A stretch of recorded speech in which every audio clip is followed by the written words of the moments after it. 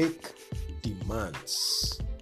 The other day I shared how I discovered I could have gotten further discount on a financial transaction I made.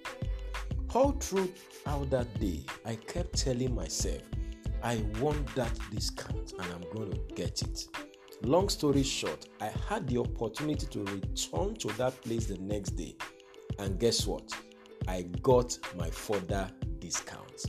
Welcome to Destiny Capsules Devotionals with Demola Awoyele. Friend, how often do we realize that we have stuff packaged for us in God but refuse to lay claim on them? This is why the ministry of the word is very important in getting understanding of what truly belongs to us in life. Until you get to know what is yours, you will not have the right motivation to go get it.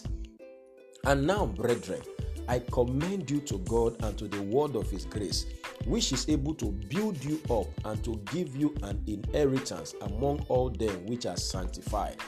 Acts chapter 20 verse 32. The purpose of the word of God is to build you up so you can see and seize your inheritance in life.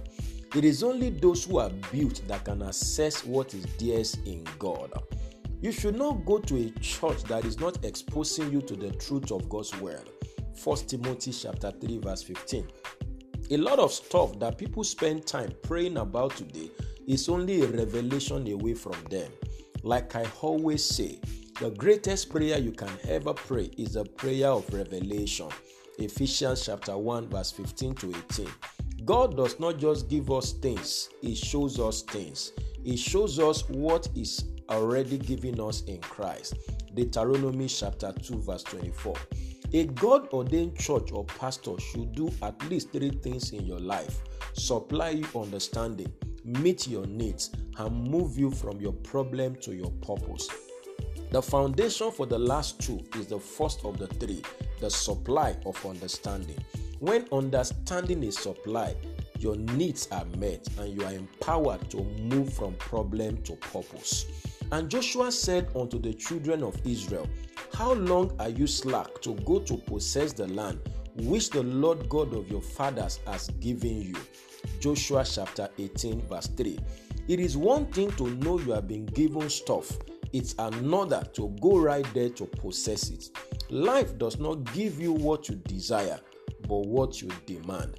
What are you demanding out of life? If you know that Christ has made it available for you, shouldn't you demand it? This is Destiny Capsules Devotional with Demola Awoyele, and I pray for you today that you will rise up today and go possess what it is that Christ has given you. And I pray that your eyes of understanding be enlightened, that you may know what is it that Christ has made provision for you in His death and resurrection.